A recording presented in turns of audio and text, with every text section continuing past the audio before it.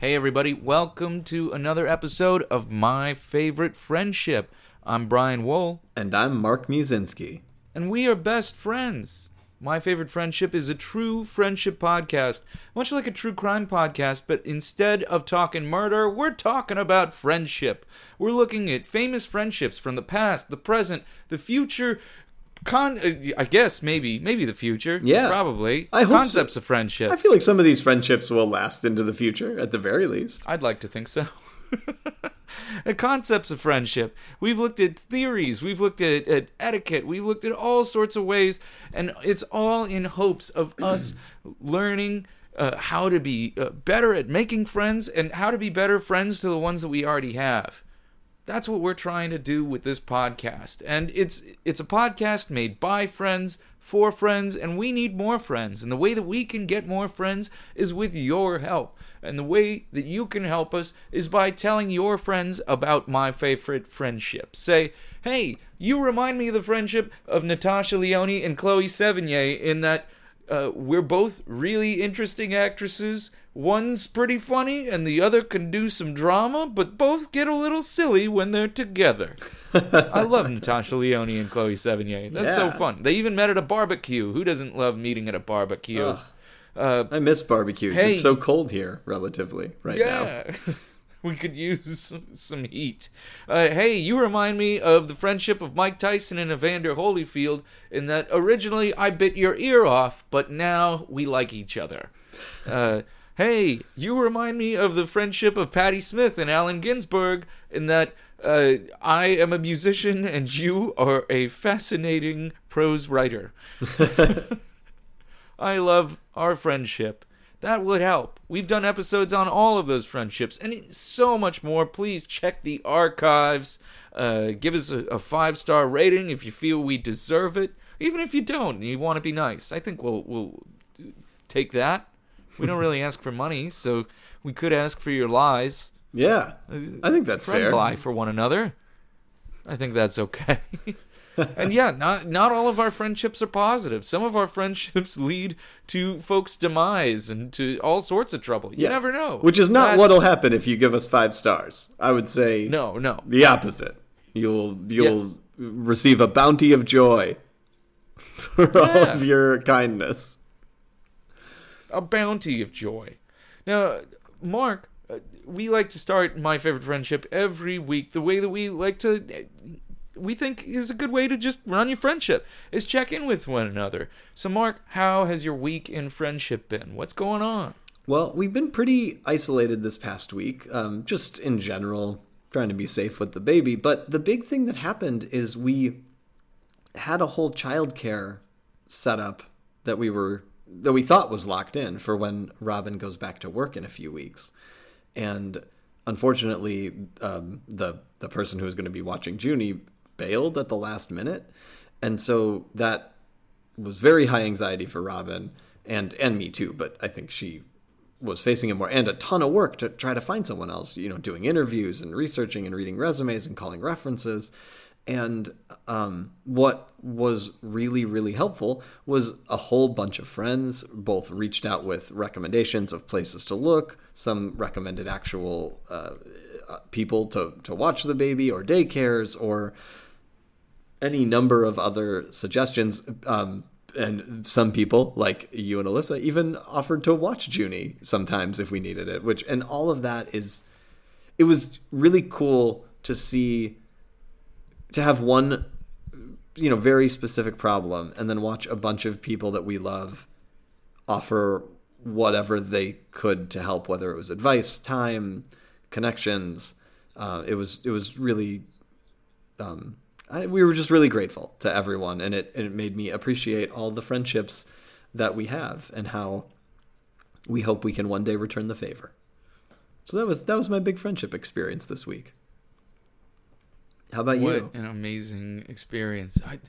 This week in friendship, I didn't really do a whole lot because it rained a lot here in LA. Mm-hmm. And so I kind of became a little bit of a hermit because Los Angeles, if you don't live in Los Angeles, it becomes really not fun to be in when it rains. The city is just not built for rain, so it doesn't drain out really great, so that some areas become really flooded and you could get trapped, or at least get caught in traffic, but at the worst get trapped. And then other folks, other things in the rain, folks aren't really good at driving in the rain because they're not used to it here. And also, just in general, the buildings and everything, not designed for the rain. No. So best thing you can do is just stay home, I think. Yeah. I know, it's such a bummer, and especially because with the baby, we've been trying to stay outdoors and stuff, and between cold and rain, there's just not a lot to do. So, yeah, I feel you there. But you know what? Sometimes it's nice to just watch your friends from afar on social media while you sit on your couch and cheer them on while you're watching a movie and ordering something from Postmates, you know? Yeah, I was all about that. I didn't even order from Postmates. I didn't even see a delivery man, Mark. I cooked. Well, that is even better, especially because you're great at it. So that's very exciting. And also, I was alone. Alyssa was out of town, so nobody could tell if I didn't even do it right. But I made it good. I made great food. Well, it was awesome. I guess speaking of going out of town, maybe that's kind of a segue. Not that we need them, but are these friends travelers? Well, they're traveling pals? Part of their friendship, part of what reconnected them was travel. But since then, they've had a lot of different overlapping common ground. And I know we often talk about common ground as like an important bedrock of most friendships. And I thought that was a really interesting facet of this one, that over the 25 years that they've known each other, that common ground has changed, but their friendship has, I would say, not just survived, but grown as a result of it. And that is the friendship between Andy Cohen and Anderson Cooper. I enjoyed them on the CNN New Year's. Yeah, that is well. So, and I'll get to that later too in sort of how it came up. But what I think is so fun about it is that's sort of their like goof off time to be together, at least on camera, because a lot of the other stuff, when times that they'd appeared together, were promoting various things or promoting each other's things. And that's like a show. It's New Year's Eve, it's a party. And they even did so many shots one year that Andy Cohen said stuff and got in trouble. That's how much fun they're having. But it did not necessarily start out that way. Because their first meeting was actually, I don't even think, they didn't even actually meet at this point. Their first interaction was in the late 90s because the way that they tell the story is like how if you have, they basically were like, when straight people know two gay people and they're like, oh my God, you guys should meet. You guys should go on a date. They were sort of set up on a blind date by a friend of theirs.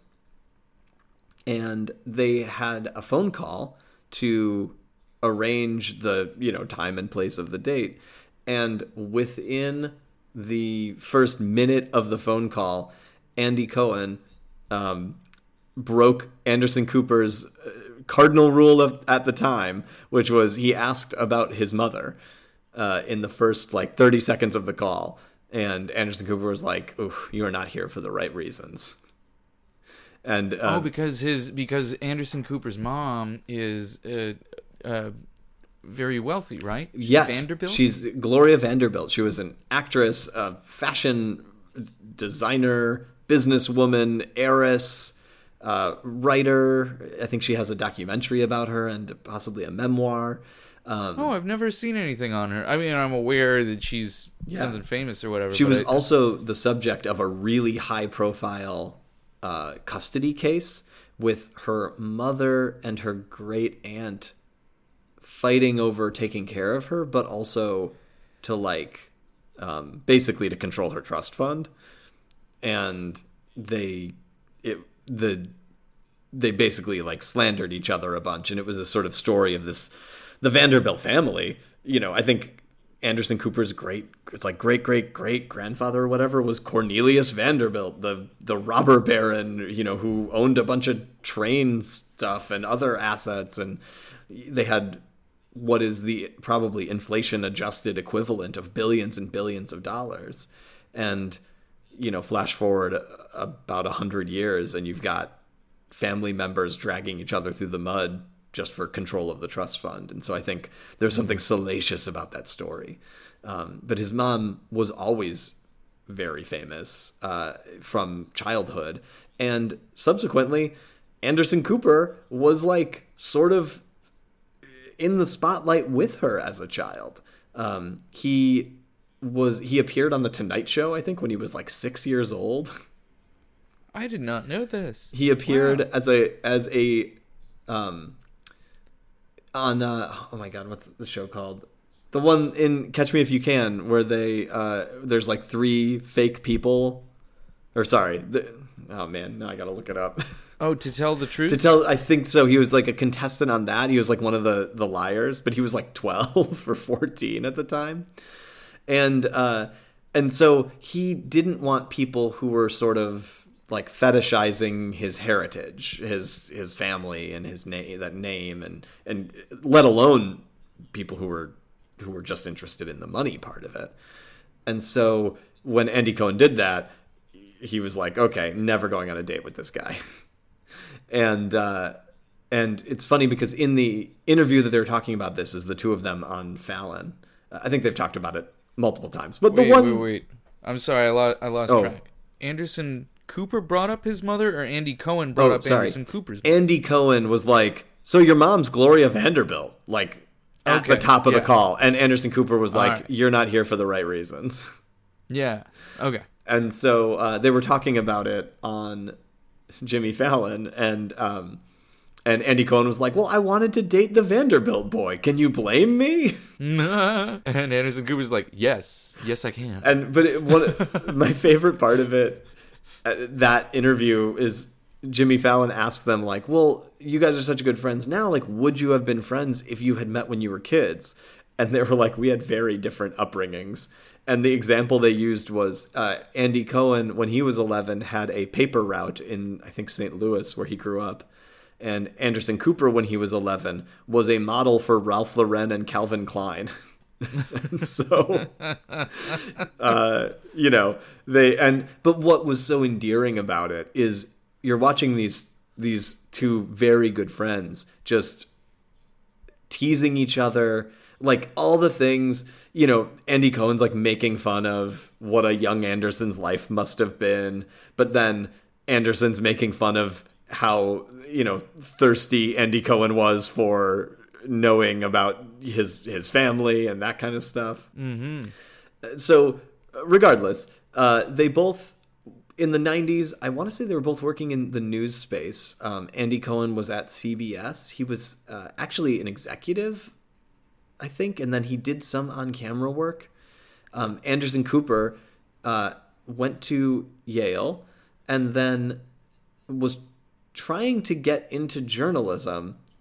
So I'm taking a step back, sorry. We're leading up to this misfired date a little bit, but there's just so many fascinating things. Anderson Cooper's life especially.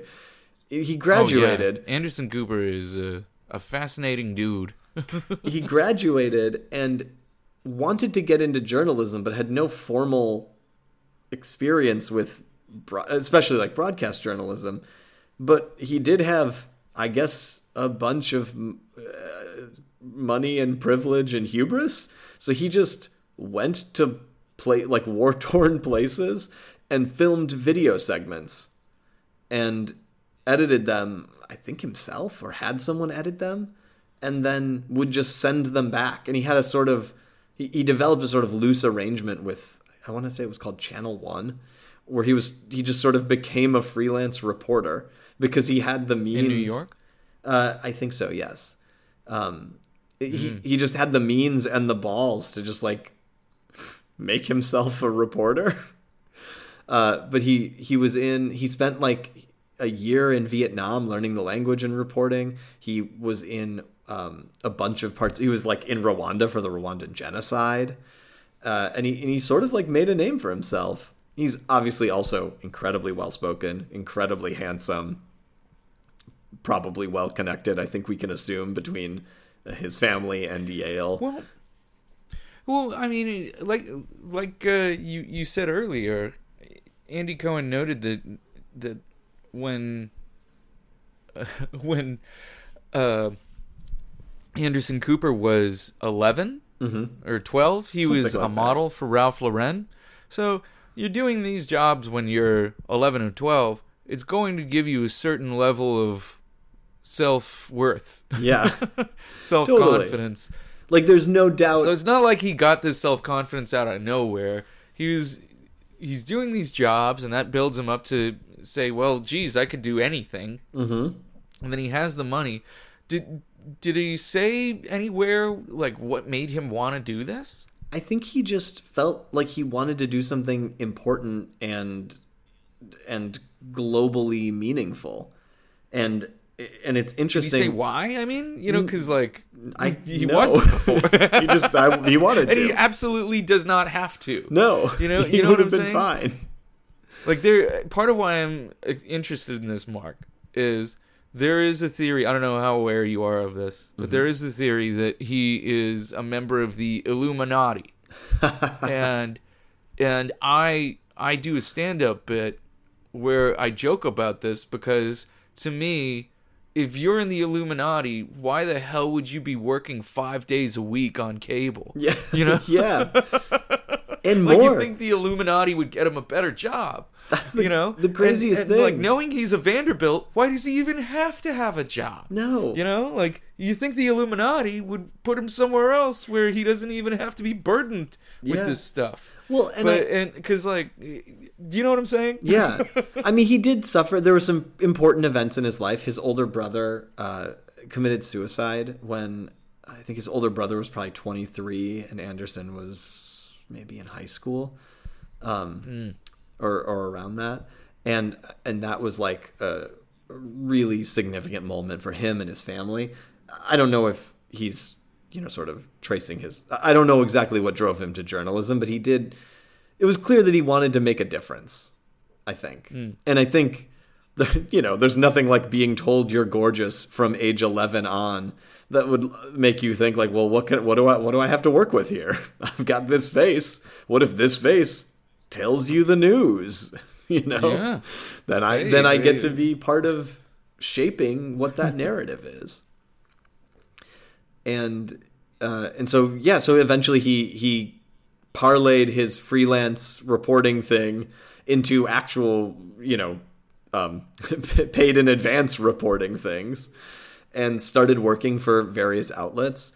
And at some point he did get a little bit it was probably actually around the time that he was connected with Andy Cohen for this blind date. He realized he was getting not accustomed, but like sort of oh my God, what's the word I'm looking for? It's like desensitized. That's the word I'm looking for. He was desensitized to what he was seeing because basically he was in somewhere that was going through something terrible, and there was a body on the side of the road that had been hit by like a bomb blast, and the hand was like poking out, and it was just like a gruesome but very compelling image, and he like went to take a picture of it, and someone took a picture of him and was like, hey, I just felt like you should see this. And it was like he realized in that moment that he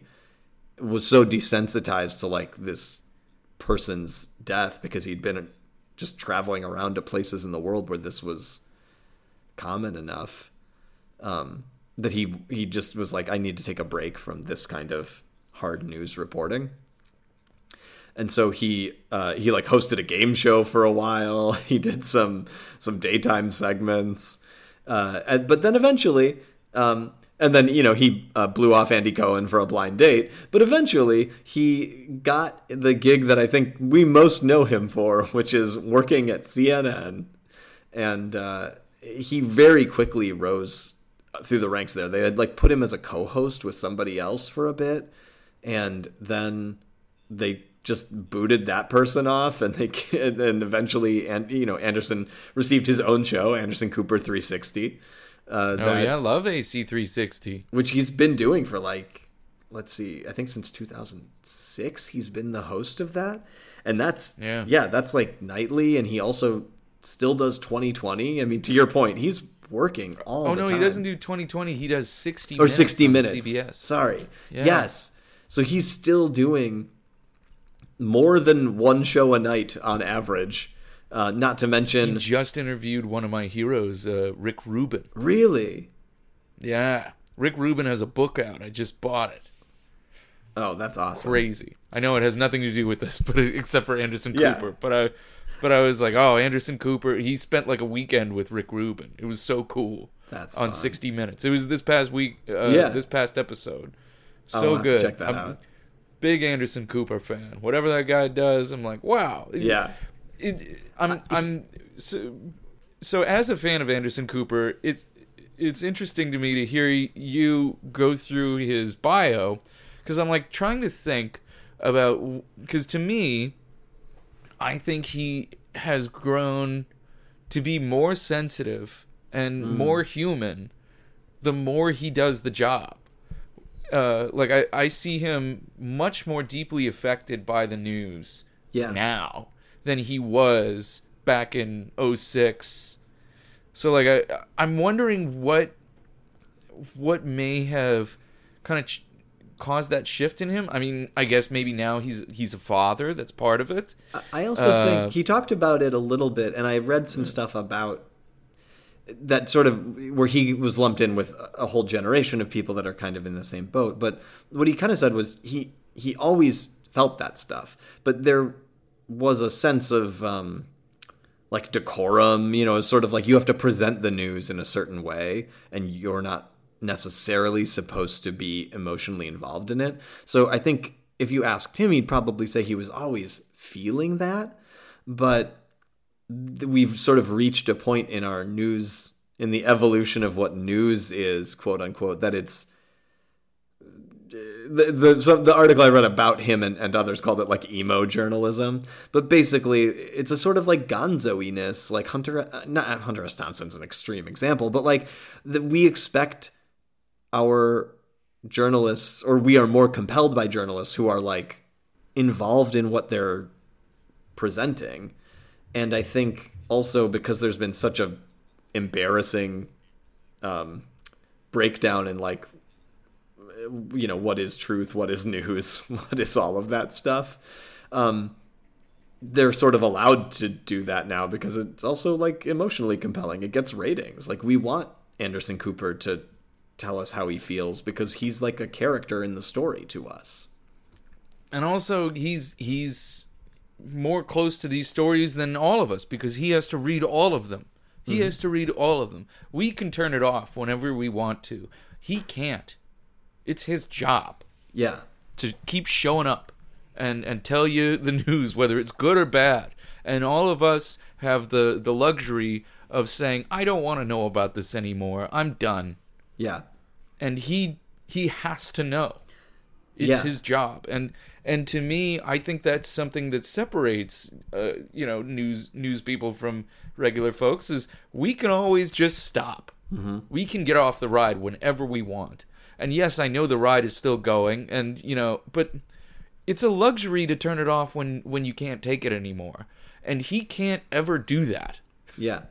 And he's also in a really polarized system. And I don't know his specific personal values and leanings, but like I do. It's like I mean, I'm sorry. I don't want to presume the specificity of them, but it's like he's in this very polarized marketplace right now and working for a network that is also trying to make money, and he's probably being pushed in all sorts of directions, but ultimately he has to face these stories that he hates seeing in the world every single day. And I'm glad he can actually express how he feels about it a little bit. I don't know how someone like, from back when we were younger, when you think about someone like Dan Rather, I feel like he was the one that was the most emotional of those older anchors. Mm-hmm. Peter Jennings would rarely show emotion. You wouldn't get a whole lot out of like Hugh Downs or any of that. But Dan Rather had emotion to him. Yeah. And I think I think that's one of the people. And although Dan Rather's career ended, not in the most distinguished ways. Yeah. I still think he was a great journalist, and I thought he was a great anchor, and I think that a lot of anchors today are modeled after, or they model themselves after anchors like Dan Rather. Yeah. Who showed a little bit more emotion. Yeah. Hopefully in front of the camera and not like, behind it. Yeah. And I don't know. CBS News is considered still the pinnacle of the news business, and 60 Minutes is the top news magazine show. So Anderson Cooper's doing great there. I don't know. No, and I understand why people feel like that emotion stuff should not be in there, but I don't know. So often we hear these reports of how many dead in this or how many, even the viewer can become desensitized. Yeah. Not just the reporter. And so I think it's important for the reporters every once in a while to show some humanity, to remind you, these are human beings that have lost their lives. It's not like, whereas a lot of people will compartmentalize and they'll say, oh, those are people that live in a bad neighborhood, or they live in a bad country. Yeah. Or they're, they lived near a hurricane. Those fools. Yeah. Yeah, we try to other people all the time to make it seem like this couldn't happen to us. Yeah. And the reality is that the world is scary and random, and bad things can happen to anybody at any time. All of this is built on a house of cards, and to pretend like it's not, to me, is wacky. And I also think that the idea of the objectivity sometimes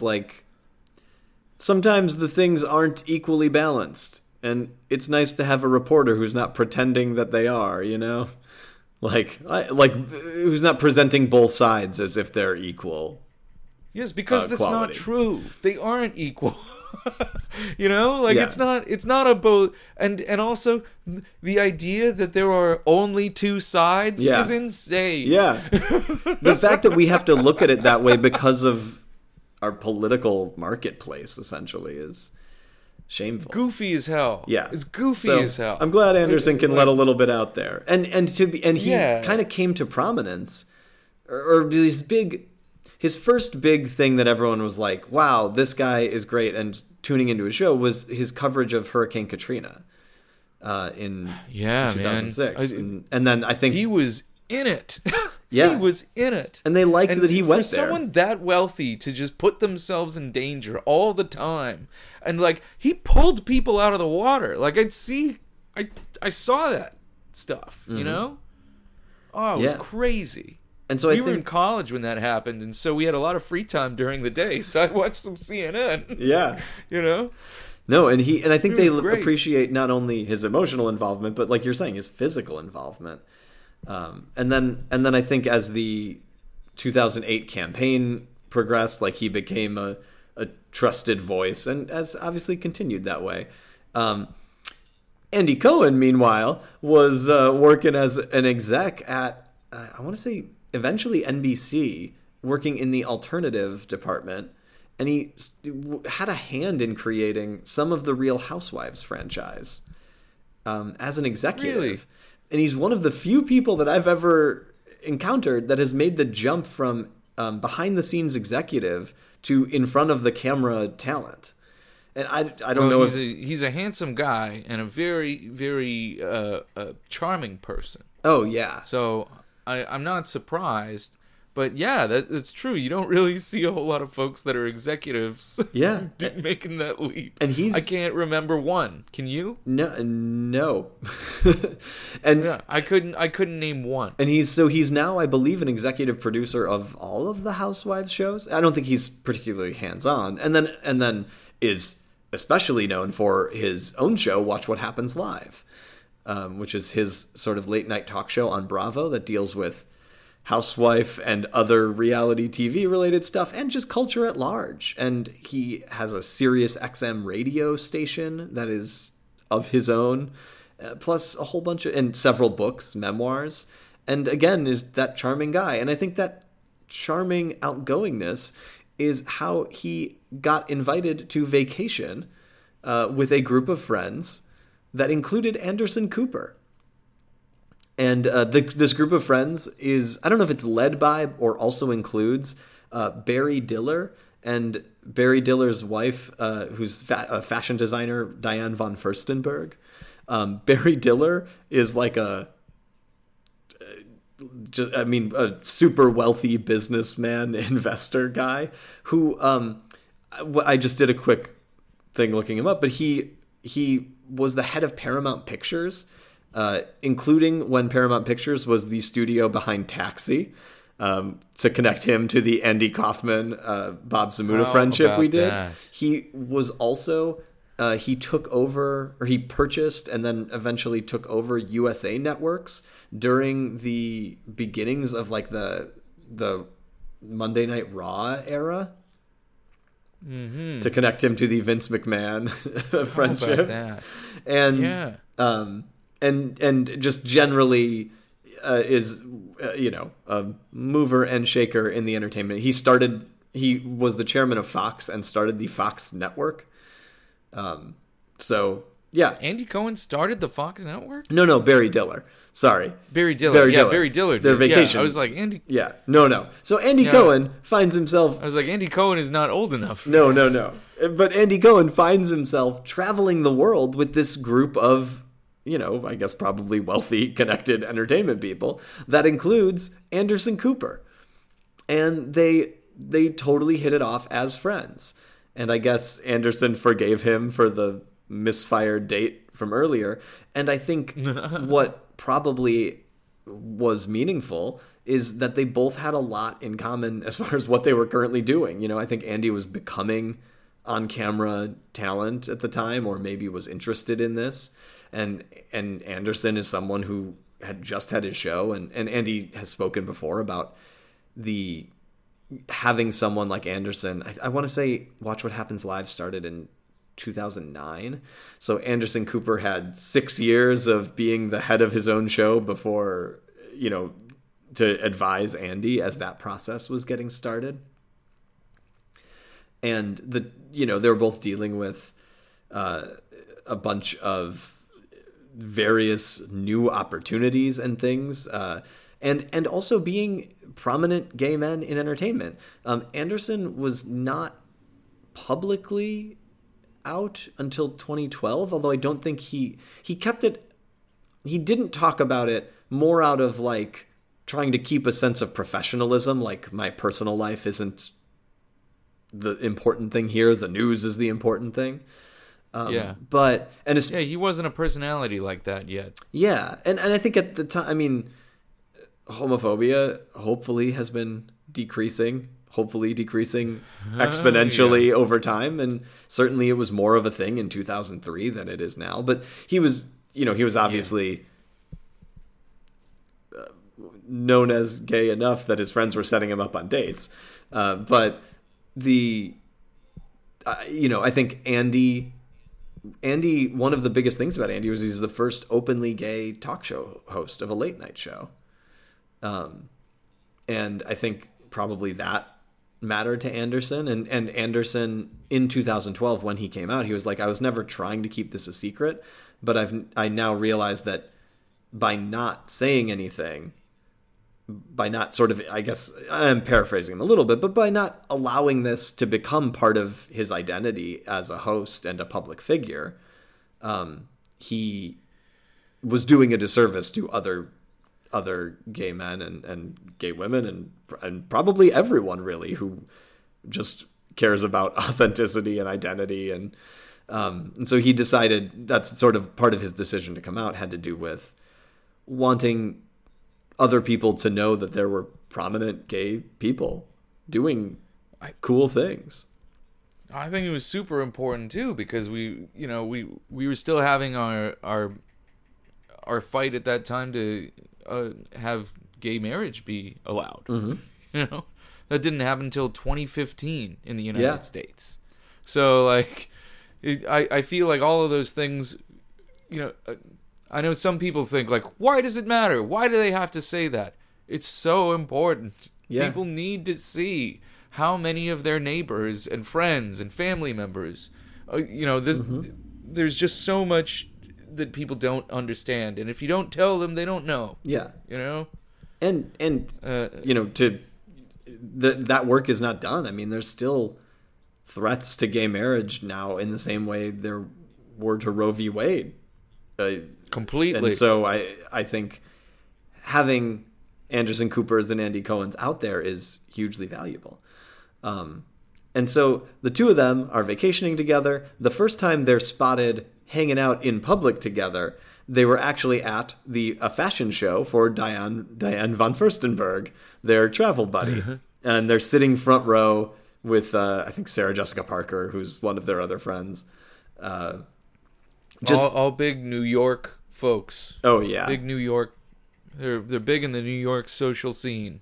And I wonder, too, if it's weird for Anderson Cooper, a former model, to be a part of this kind of world. I'm sure it, I don't know. He's older now, so he can look back on it and be like, oh, this is what the young people do. Yeah. But also, it's just you wait. One day, Mark, I bet you, when Anderson Cooper's in his 60s and 70s, he'll walk the runway one more time.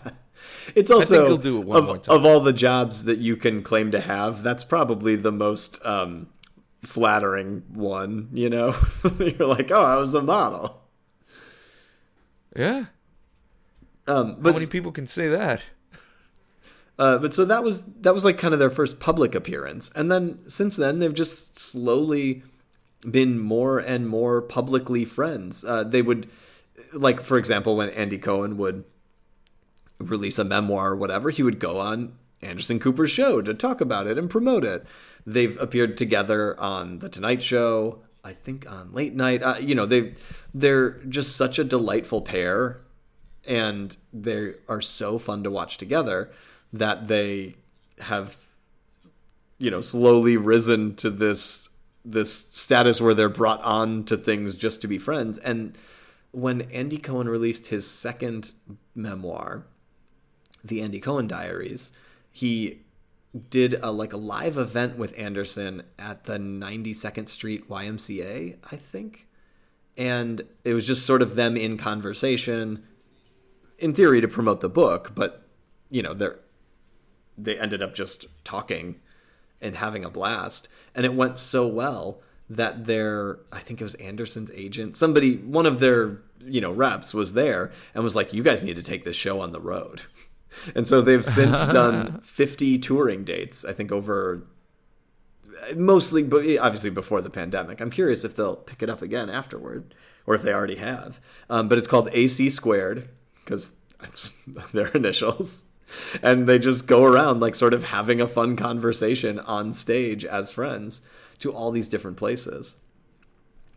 And I think part of the joy of watching them together is that they're both very different people. In that Fallon interview, they talk about going on tour together, and Anderson shows up with a baseball cap pulled down and a sweatshirt on or whatever, and it's just very low key, hoping nobody recognizes him like that. And he's like, Andy shows up in a velour tracksuit with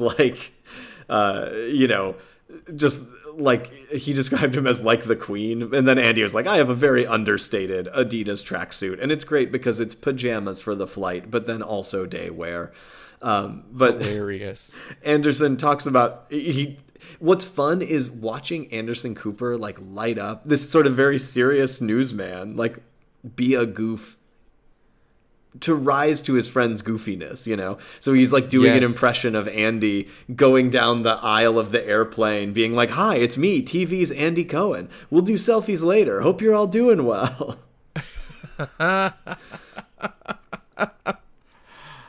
Oh, yes.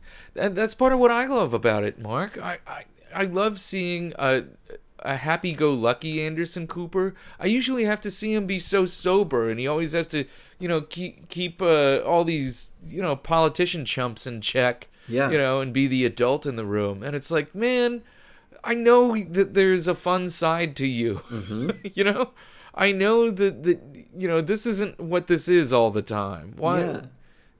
and it's good to see that there are other parts in his life that seem healthy. Yeah. And that's one of the things I like about his friendship with Andy Cohen is it feels healthy. It feels like, God, how could you counterbalance all that nonsense, you know?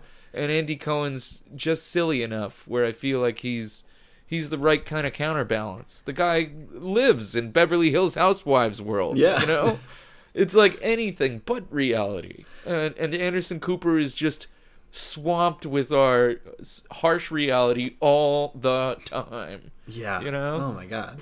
And So like one of the things I think is so fun about that friendship, and one of the things I'm sure their fans and our viewers, listeners enjoy is you know, friendship through people who are seemingly opposites and raised seemingly opposite, but here we are in finding common ground in that they're you know, they're both gay men, TV show hosts, and they enjoy travel and and being New Yorkers.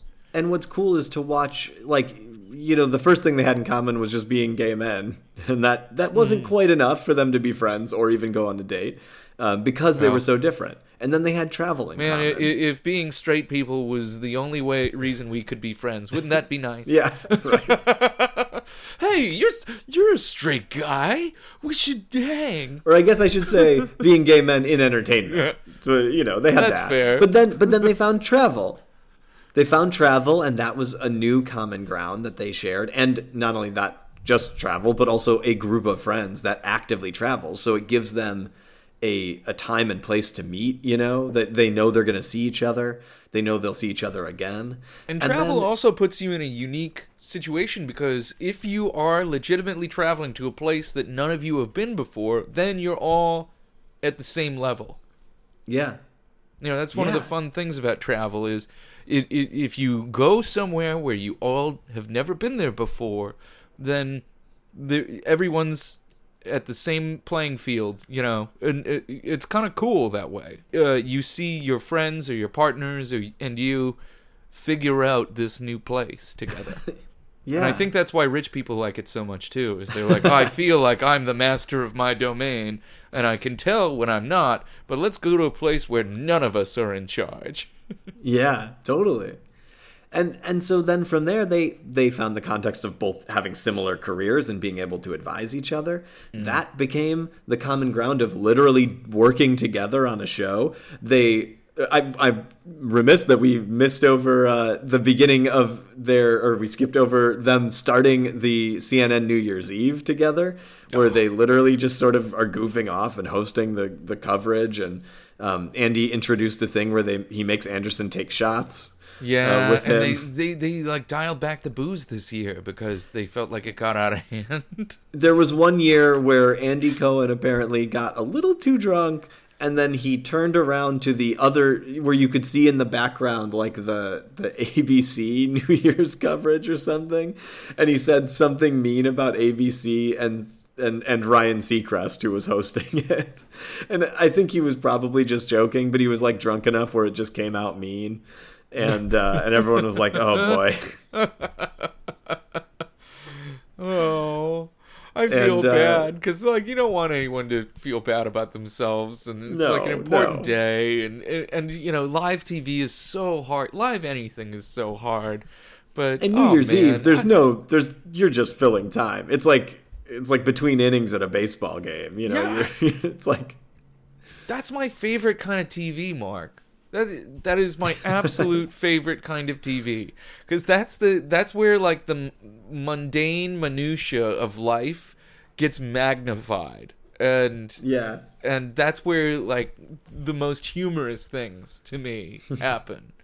I feel like that's the most exciting television, and because that television has gone away for the most part, it's what's made people not want to watch, because you're like. Like, what? We want to see things go wrong. We have that thing, because so many things go wrong for us.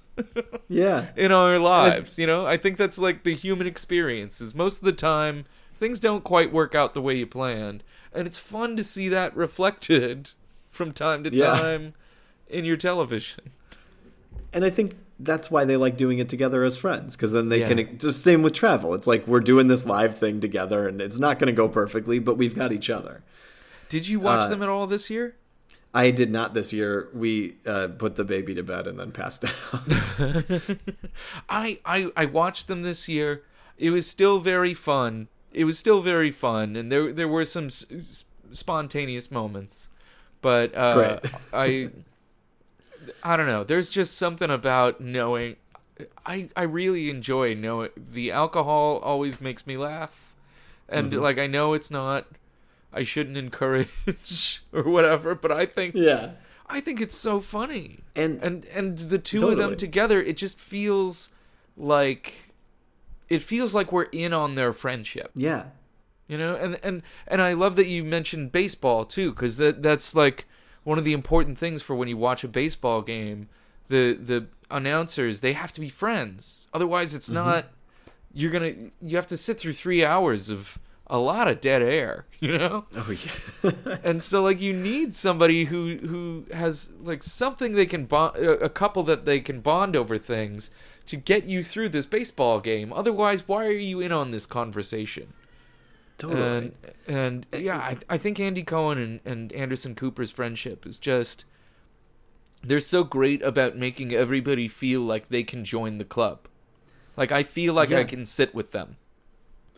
Yes, and they actually found one other really important common ground that has actually, I think, been maybe the most important one they've ever found before, which is crazy to think after 20 years. But that's that they both became parents around the same time, much later in life than either of them necessarily intended or expected. And it's very, very hard to... adopt or have a surrogate as a unmarried gay man in America, and I think Anderson Cooper has talked about it a bit.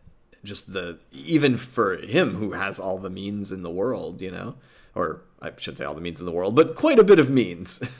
And more bringing means attention than most anyone ever would have to how discriminatory a lot of those a lot of the child systems are, and so both from a socio-political gay rights standpoint, but I think way more so just as like two guys who are, you know, single dads essentially.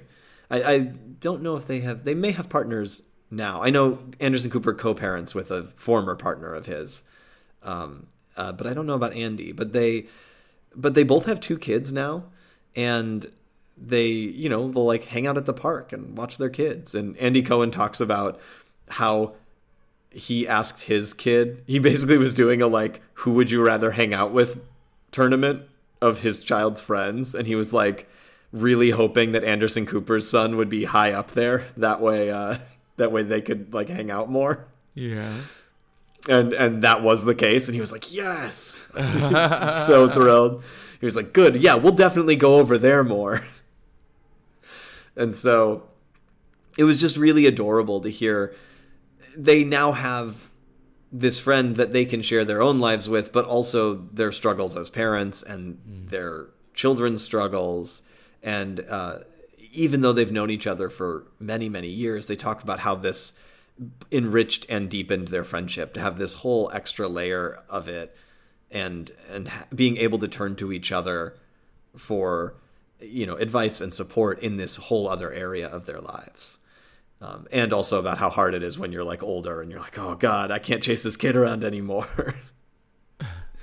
So it was just so cool to see how as both of their lives have grown and evolved, they've been able to be there for each other in such different ways and be friends so publicly, which they've also really enjoyed that they don't have to like, that they can make it a thing. And Andy Cohen can, you know, tease Anderson Cooper on social media and everyone's kind of in on the joke.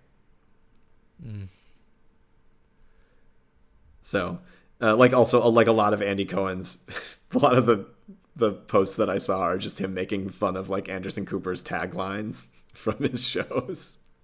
That was a little window into their friendship that I just found so joyful and supportive, and I'm really glad that I got to share it today. Oh, thank you so much for this friendship, Mark. This is so fun. Of course. And if I were somewhere in the world and I wanted to check out Andy Cohen and Anderson Cooper's social media interactions, where are some good places to do that from? Gosh, you'd want to be in Chicago, Illinois. There's a bunch of my favorite friendship listeners in Chicago. Or you might want to check out our hometown here in Los Angeles, California. Or, you know what, if you don't want to go to any place that we ever lived before, check out Minneapolis, Minnesota. Gotta love Minneapolis, Minnesota. Or Dallas, Texas. What a great town. Very fun. Seattle, Washington. Denver, Colorado. London, England, if you want to go across the pond. Or you could go across the other pond and go to Sydney, New South Wales, Australia. Gotta go check out Sydney, Australia. Check out Toronto, Ontario, Canada. What a great place there. Or even Tucson, Arizona, or Miami, Florida, here in the States. Or you could always head to our just beacon of friendship in Europe, Utrecht. You got to get out to Utrecht. If you haven't been to Utrecht, I visited there when I was 20. It's been 18 years. I got to go. I got to get back to Utrecht. Back. Should we do a live show in Utrecht? I would love to. They speak English in Utrecht, so we do well there. I'm in. I'm so in. Yeah, and if you want to go to a place where they don't speak English as much, go to Frankfurt, Germany. Hang out over there. Or go to Helsinki. They love us in Helsinki. So get out. Go see people. Meet some folks. Make some friends. We're doing this. You know? And if you want to tell us about all those friends that you made, please do. You can find Brian and I at Brian Wool and at Mark Musinski on social media. You can find this podcast at My Favorite Friendship on most platforms except for Twitter, which is at My Fav Friendship because of that character limit. And also, if you're in New York, you can see Brian in person performing in The Wizard of Friendship, the Lou Berger live stage musical that will be at Theater Row in all of March, right? All of March. It's going to be wild. It's going to be so much fun. We have special guests, new friends that you're going to get to meet. And then also our cast, which are new friends in New York, which I'm so excited to, we've been, Alex has been watching the auditions of these folks, and then I'm going to go in about a month, and I'm going to meet them. And then I will be working with these people, 6 or 5 days a week. For the next 6 weeks together. It'll be wild. Wow. We'll be spending so much time with these people who we've never met before, and I'm sure we'll all be friends. It'll be such a cool new situation. Awesome. Well, a cool new situation is what we hope for all of you.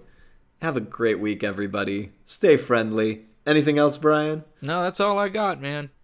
Bye. Bye.